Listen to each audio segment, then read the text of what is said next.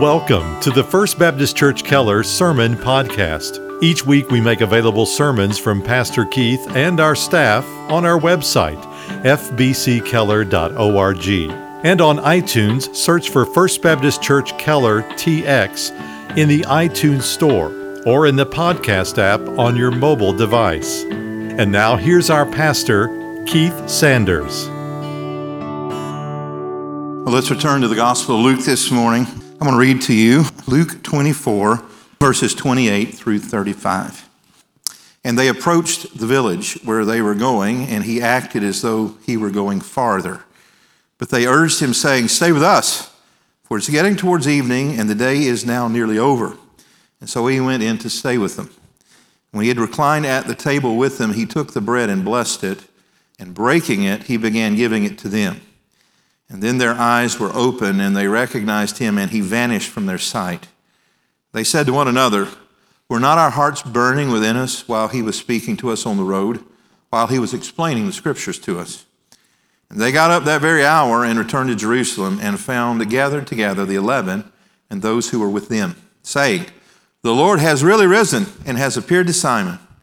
They began to relate their experiences on the road and how he was recognized by them in the breaking of the bread. May the Lord add his blessing to the reading and hearing of his word.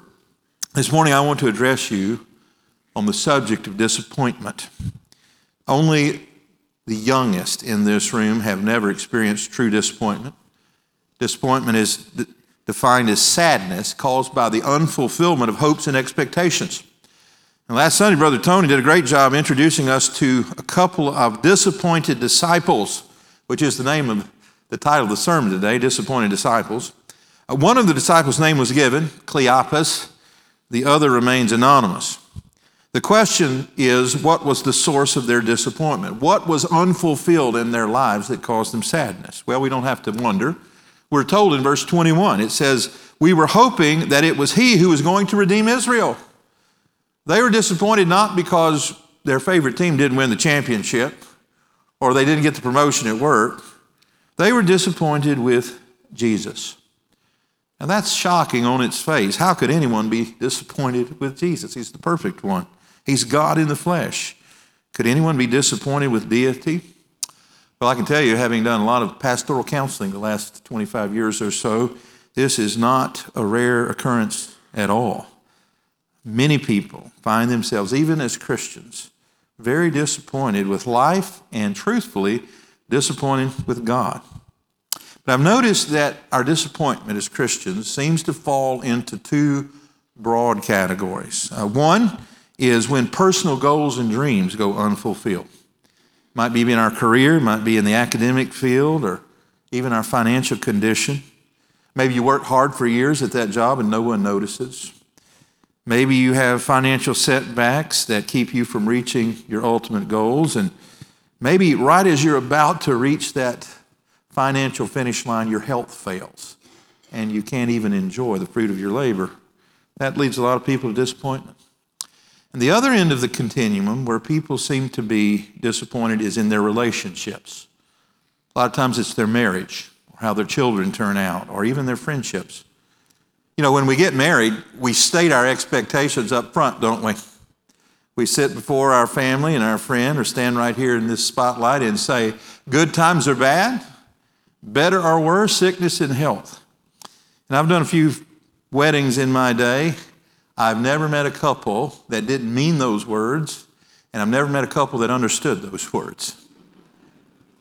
Because when you're young and healthy and your whole life's before you, you think certainly it's going to be good times rather than bad. It's going to be better rather than worse, and it's certainly going to be health rather than sickness. And then life happens, and people get disappointed. Sometimes with their children. They expect that their children are all going to be intelligent and athletic and beautiful and healthy and thankful. Doesn't always happen. And so people get disappointed, even in their friendships. Maybe you've invested decades in a friendship. You think this person will support me no matter what. And then in the end, they become your harshest critic. And for those of us who believe in the sovereignty of God, and I know you do, A natural reaction to life's disappointments is to question God. After all, by definition, if he's sovereign, he can change things, right? So why doesn't he change things to make them more in line with how I think they should go? Job, I think, is an example of this in the Old Testament. The first portion of his life, things unfolded like a dream. Got married, had a beautiful family, his farm prospered, he had a good name in the community, and then one after the other, he lost it all. God allowed Satan to take these things one by one from Job, his children, his farm, his standing in the community, and ultimately took away his own health. The scripture says he never cursed or charged God foolishly as his wife wanted him to do, but he did question God of why he allowed this to happen.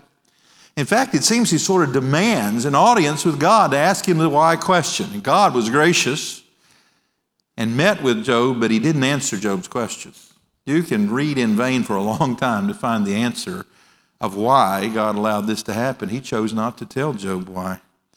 And in the end, Job had to settle for trusting God's heart, which is always enough because his heart is pure and good. Well, we're talking about two men today who were walking the 7-mile journey from Jerusalem to Emmaus. These two men apparently were believers. We could describe them as disciples of Jesus. They had just had the biggest disappointment of their lives. It had been a whirlwind of activity the week before in Jerusalem. It started with Jesus' triumphal entry through the eastern gate of Jerusalem. Day after day, Jesus would go to the temple to teach, and while he was there, he had to refute the challenges of the scribes and the Pharisees. From time to time, he would steal away from the crowds with his inner circle of disciples to give them important instructions like the Olivet Discourse, predicting the destruction of Jerusalem. But ultimately, he came with his inner circle to the upper room to celebrate Passover. And while there, he instituted what we know as the Lord's Supper. But even as this supper was going on, a betrayer, Judas, slipped out into the night and took 30 pieces of silver. Knowing that Jesus would retire shortly to the Garden of Gethsemane, he led a throng of 1,000 men at least up the hill with torches and clubs. And when Jesus came out to meet them, they arrested him, bound him, the scripture says. They took him to the high priest's house, and that was just one of 6 illegal trials that happened that night into the early morning. And from his house over to his son-in-law's house, and from there to the Sanhedrin, and from the Sanhedrin to Pilate, and from Pilate to Herod, and then ultimately back to Pilate. And we all know where it was going, Jesus certainly did, that it would end at Golgotha, just outside the city, the hill of the skull, where Jesus was put to death through crucifixion. And as the women who loved Jesus watched from afar, a kindly man, Joseph of Arimathea, requested the body of the Lord Jesus and took him down from the cross and wrapped him in linen cloth and took him to his own personal tomb that he had hewn out of a rock and laid his body there and sealed it with a stone. The women followed from afar to make sure where Jesus would be buried because they knew the sun was going down and Sabbath was coming and they could not do work on the Sabbath. So they waited until Sunday morning. We call it Easter. When the sun came up over the horizon, they were the first ones there. And to their surprise, they found the stone rolled away and the tomb empty.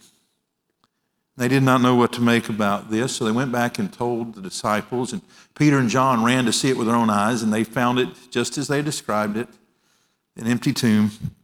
And apparently this word began to spread to all the other disciples in the city, of which these two were disciples. And they began to wait and wonder. But apparently they became disillusioned. Again, verse 21, besides this, it is the 3rd day since these things happened. They were like us. They gave it a little time, but not much. This is Sunday afternoon. By Sunday afternoon, remember, Jesus had been crucified on Friday, and by Sunday afternoon, they seemed to have given up on Jesus. They had evaluated Jesus, his life and ministry, and apparently come to the conclusion that they had wasted their time in following Jesus. They said, because we hoped, we thought that he was going to be the one to redeem Israel. And right there we see the source of their disappointment. Their problem was not what they thought it was, though, as we're going to see. Well, let's back up to verse 15 and 16, and let's see, first of all, that Jesus interrupts a pity party. Jesus sometimes does that, doesn't he? He crashes our pity parties. Verse 15 says, while they were talking and discussing, Jesus himself approached and began traveling with them, but their eyes were prevented from recognizing him. Now, it would be a little disconcerting, I expect, to have a stranger approach you and start listening in on your private conversation as you're walking down the road.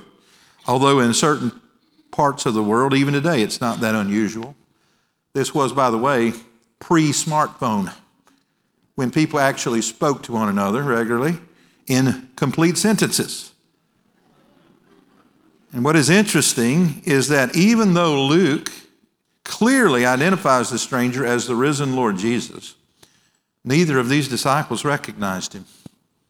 Why not? Well, from God's perspective, he tells us in verse 16, but their eyes were kept from recognizing him. He prevented them from knowing who he was. The point is, Jesus is sovereign here. They're not pursuing him. In fact, they seem to be returning to their old lives before they had ever heard of Jesus. He approached them, not vice versa.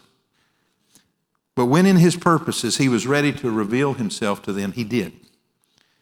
Now, I know that runs cross grains of the image of Jesus that many of you were taught growing up. That image of Jesus who is full of angst and worry, wondering if any of us sinners are going to choose him, sort of like a middle school girl waiting by the telephone hoping someone chooses to take her to the dance. That, friends, is not the Jesus of the Bible. He is sovereign.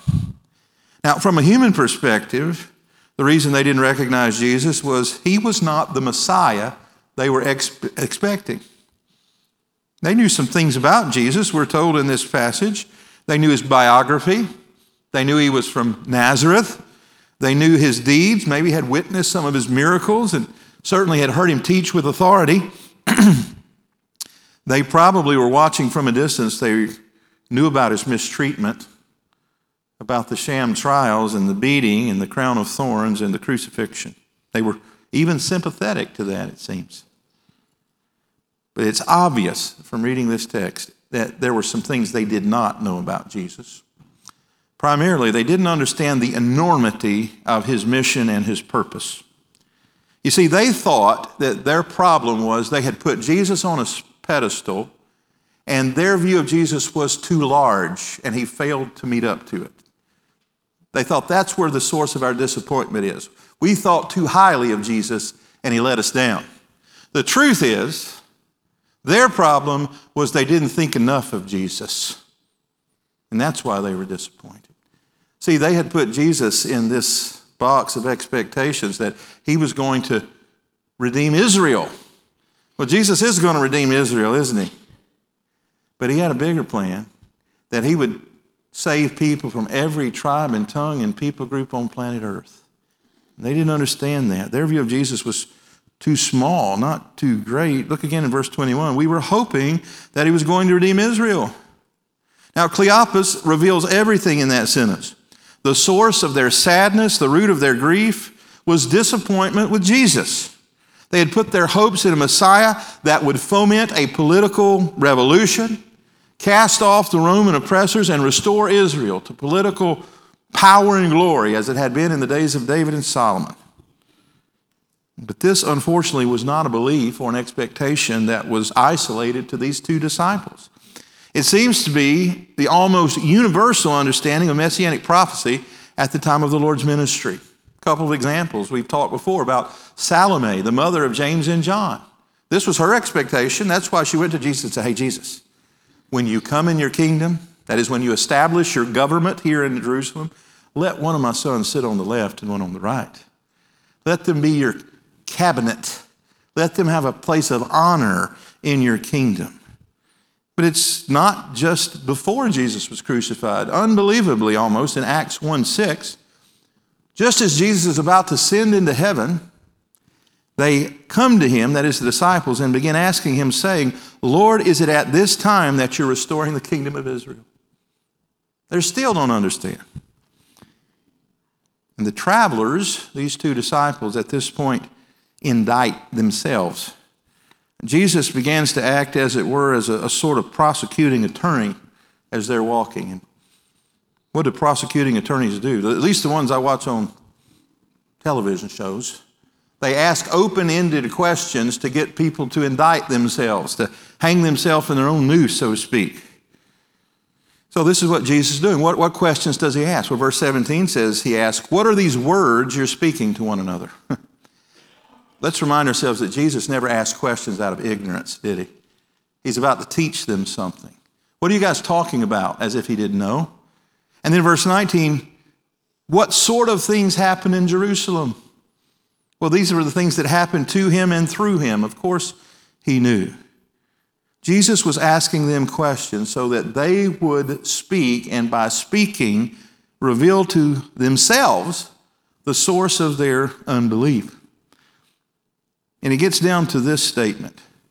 He says, we're disappointed with Jesus, and by now it is the third day since these things happened. Now that should have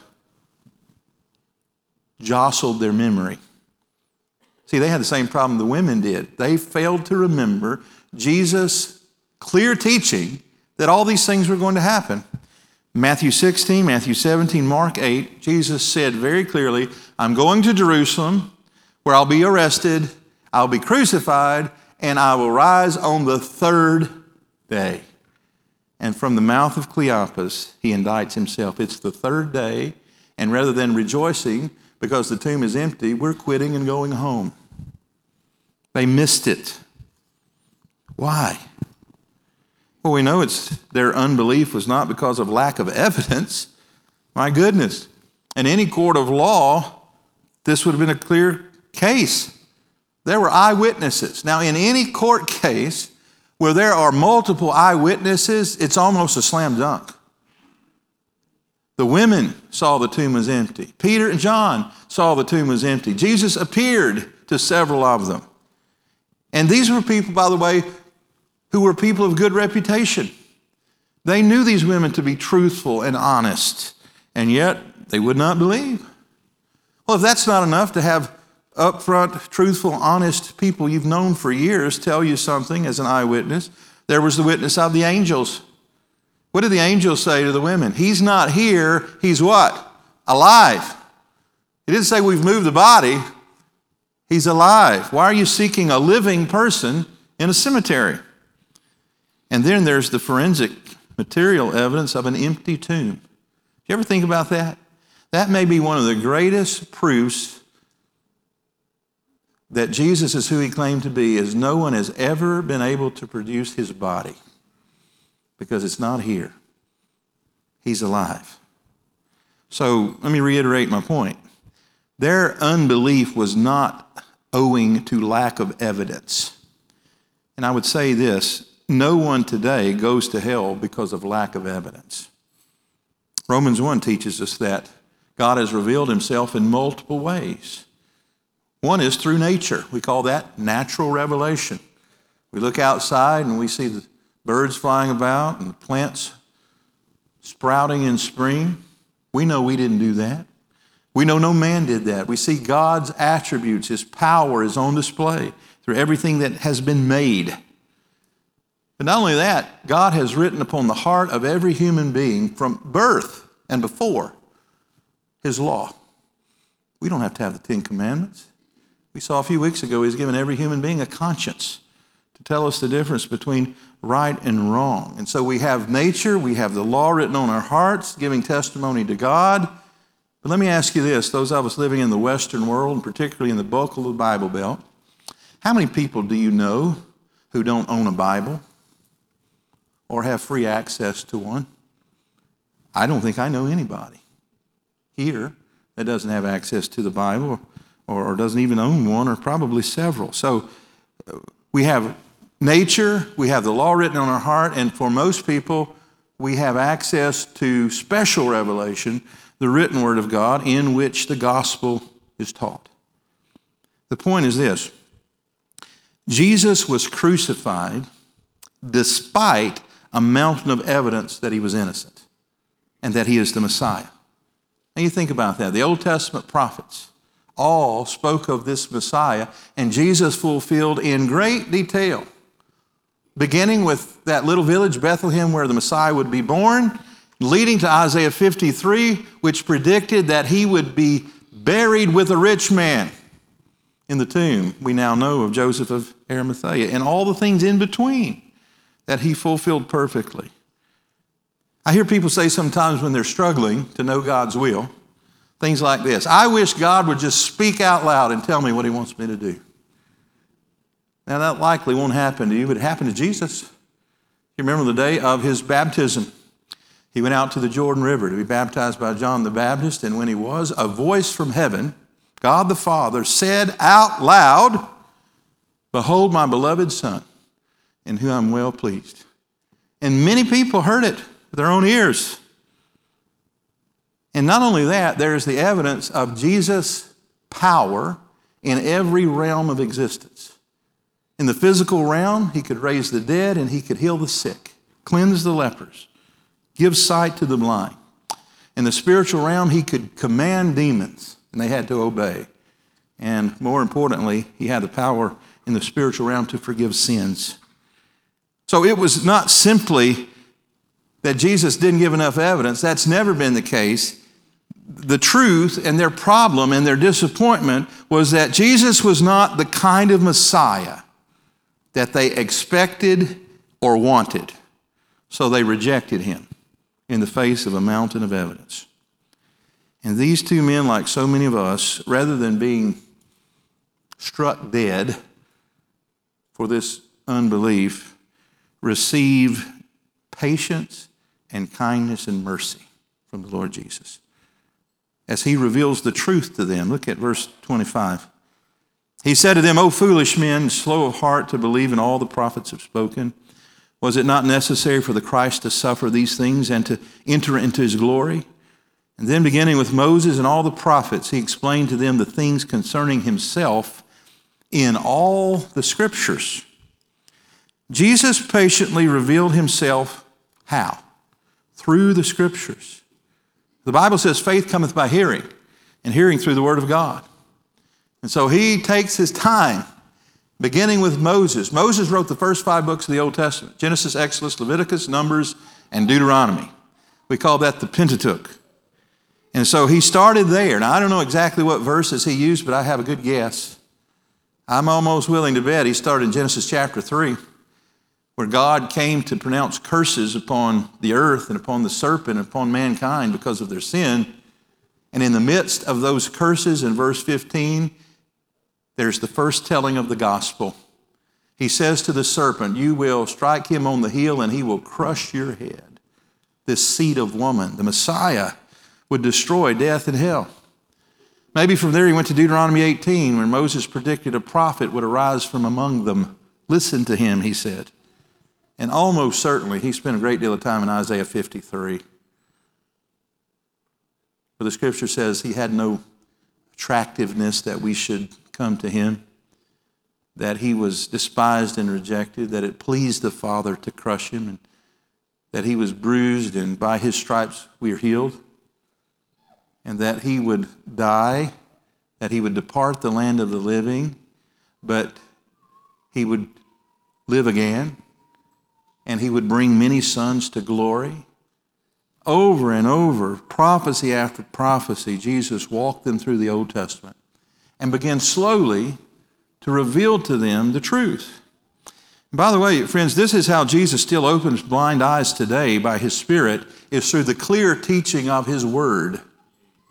I stand in amazement and awe and disappointment as I look around the evangelical church writ large, and churches by the dozens are abandoning the clear systematic teaching of God's word for entertainment. The idea is give people what they want and they'll come. And they will. But what they need is the clear teaching of God's word. And I will tell you here, I'm so glad to be a member of this church, to have my children grow up in a church that holds high the word of God, that is unashamed to teach it in full dosage. So thankful for their Sunday school teachers and our associate pastors here who preach the truth and our youth leaders. And may that always be the case, because as far as I know, outside of this Bible, there is no better, reliable witness of who Jesus is. This is where we find it. But here's the real point. If Jesus, when explaining who he is, didn't go outside of the Bible, how dare we? And the answer is we dare not. Clear, solid teaching, though, of the Word is not enough to have the kind of church that God wants us to have here. We also have to have intimacy of fellowship. And that's our final point. We finally get to the text today, verses 28 through 35. And the one point I want to make is that understanding, and I mean there of God's will and purposes, grows through fellowship. Look at verse 28. And they approached the village. So it's these two disciples and Jesus. They're walking. They approached the village of Emmaus where they were going, and he acted as though he were going farther. And they urged him, saying, "Stay with us, for it's getting towards evening, and the day is now nearly over." So he went in to stay with them. And he reclined at the table with them. He took the bread and blessed it, and breaking it, he began giving it to them. Then their eyes were open, and they recognized him, and he vanished from their sight. Now, I grew up in a Baptist pastor's home in the rural South.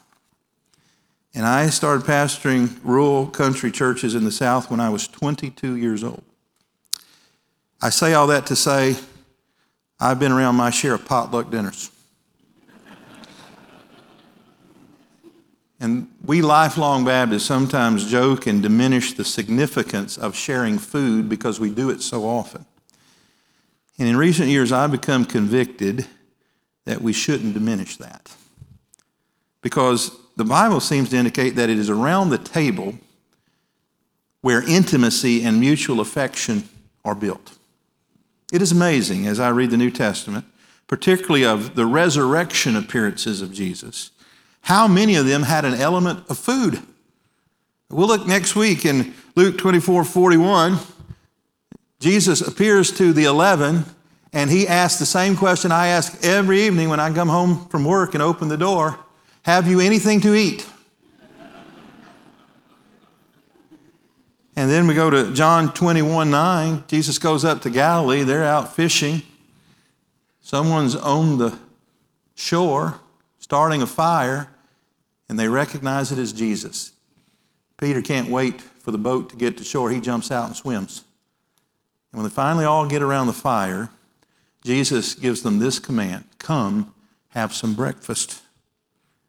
One of the functions of a local church is the breaking of bread, isn't it?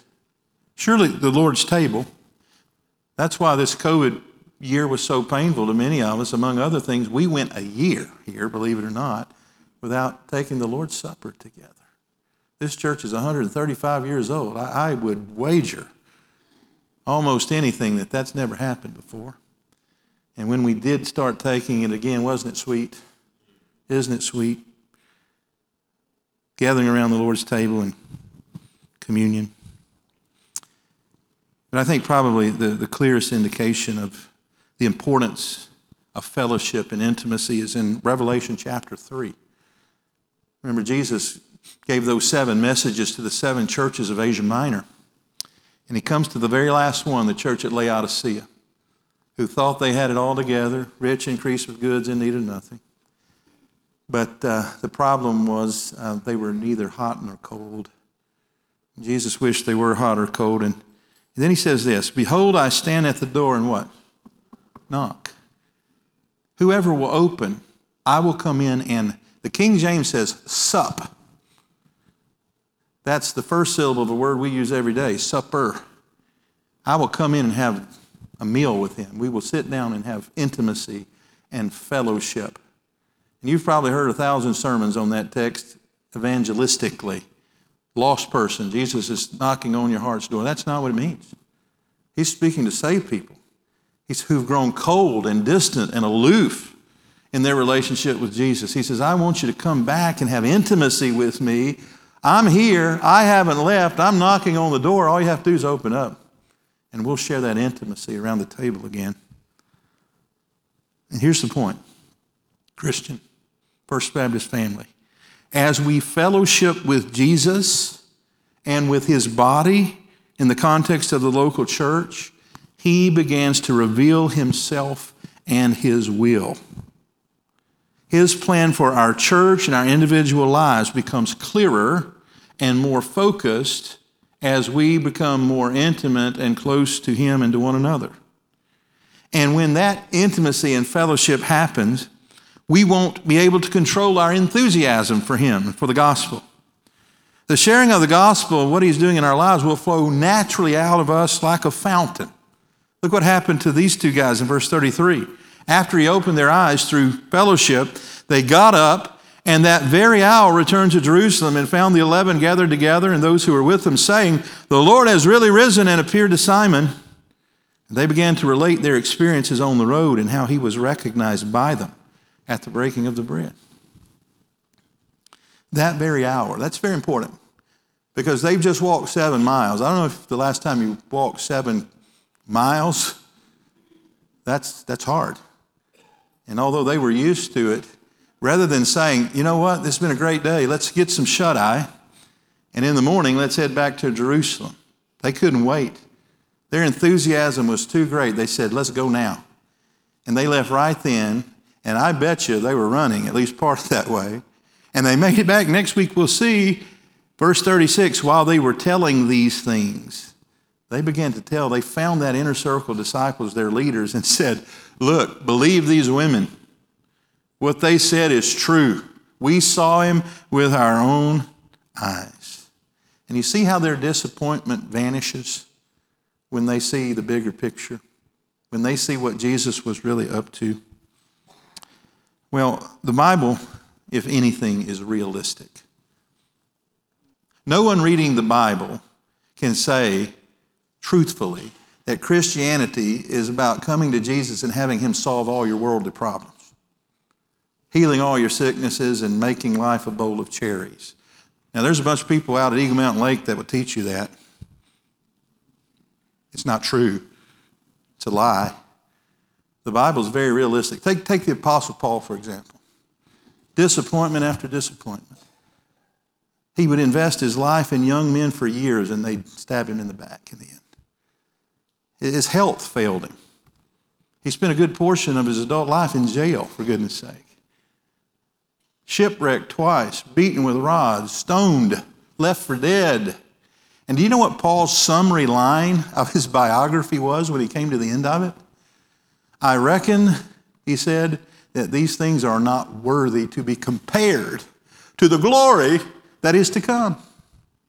So if you're disappointed with your life today, if you're even angry at God, it's okay. Many people have been. But if you will hold tightly to Jesus till you die, there will be no longer any disappointment, I can promise you. So this is the point I want to make in Romans chapter 10. Let's close with this. Romans 10, 9 and 10 I often quote when I'm sharing the gospel. It's the gospel in microcosm. He says in verse 9, if you'll confess with your mouth that Jesus is Lord and believe in your heart that God has raised him from the dead, you'll be saved.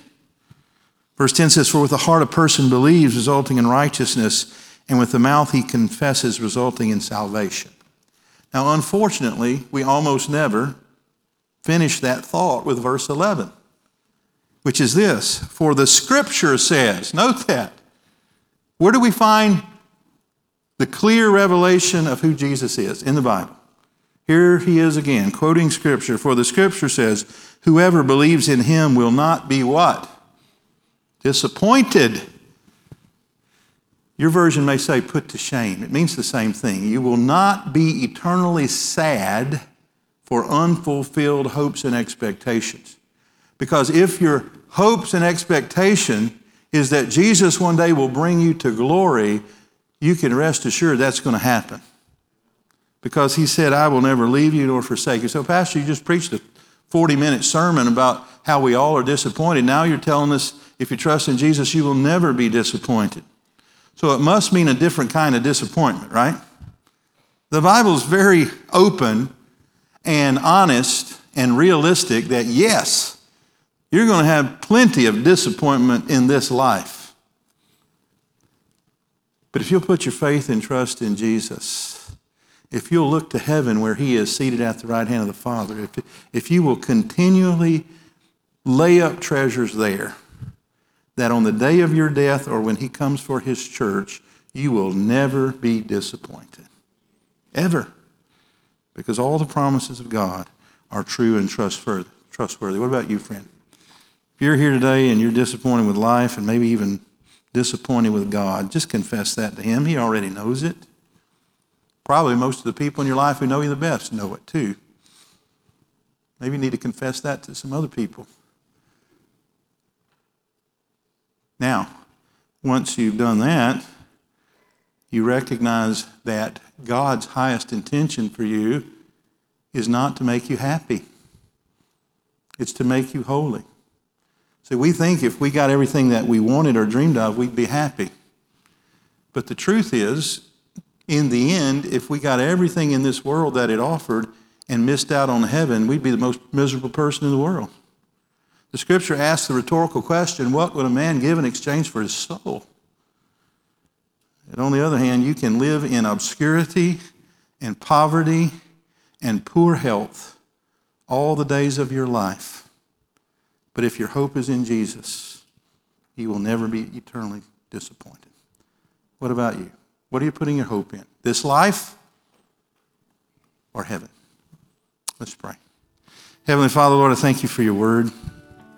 Thank you for Jesus, who's so kind and patient with his disciples. Lord, we show our unbelief and our disappointment and our lack of faith all the time in what we value and what we say and in what we do. Thank you, Lord, that you are patient and you, over time, reveal yourself through the teaching of your word and through fellowship with other believers. So, Father, I want to pray for some in this room today who maybe have grown cold in their walk with you. And some of the evidence of that is they no longer read their Bible. They no longer come to Sunday school. They remain distant and aloof. And I'm reminded of what you said to the church at Laodicea, that you stand at the door and knock. You want them to invite you in because you long for intimacy and fellowship with them, even as the church family longs for them to return. So I pray that you would convict some here today to open that door, confess their disappointment, and recognize that you have a greater plan. That they believe, Lord, help them to believe what Paul says in Romans, that you're working all things together for good for those that love him. And then, Father, if there's anyone here today who knows you not, I pray that you'd open their eyes, just as you did to these two men, and grant them faith and repentance. And Father, as we grow as a family in intimacy and closeness over time, Lord, I pray that what would emerge from that is not some new evangelistic program or strategy, but the very outflow of our being and our hearts would be to tell others about Jesus. Lord, would you grant that to us? A revival, an awakening among us, so that you'd be glorified. And we pray all these things in Jesus' name and for his sake. Amen. Thank you again for listening to our broadcast. To learn more about First Baptist Church in Keller, Texas, or to hear more sermons by Pastor Keith and our staff, visit us online at fbckeller.org.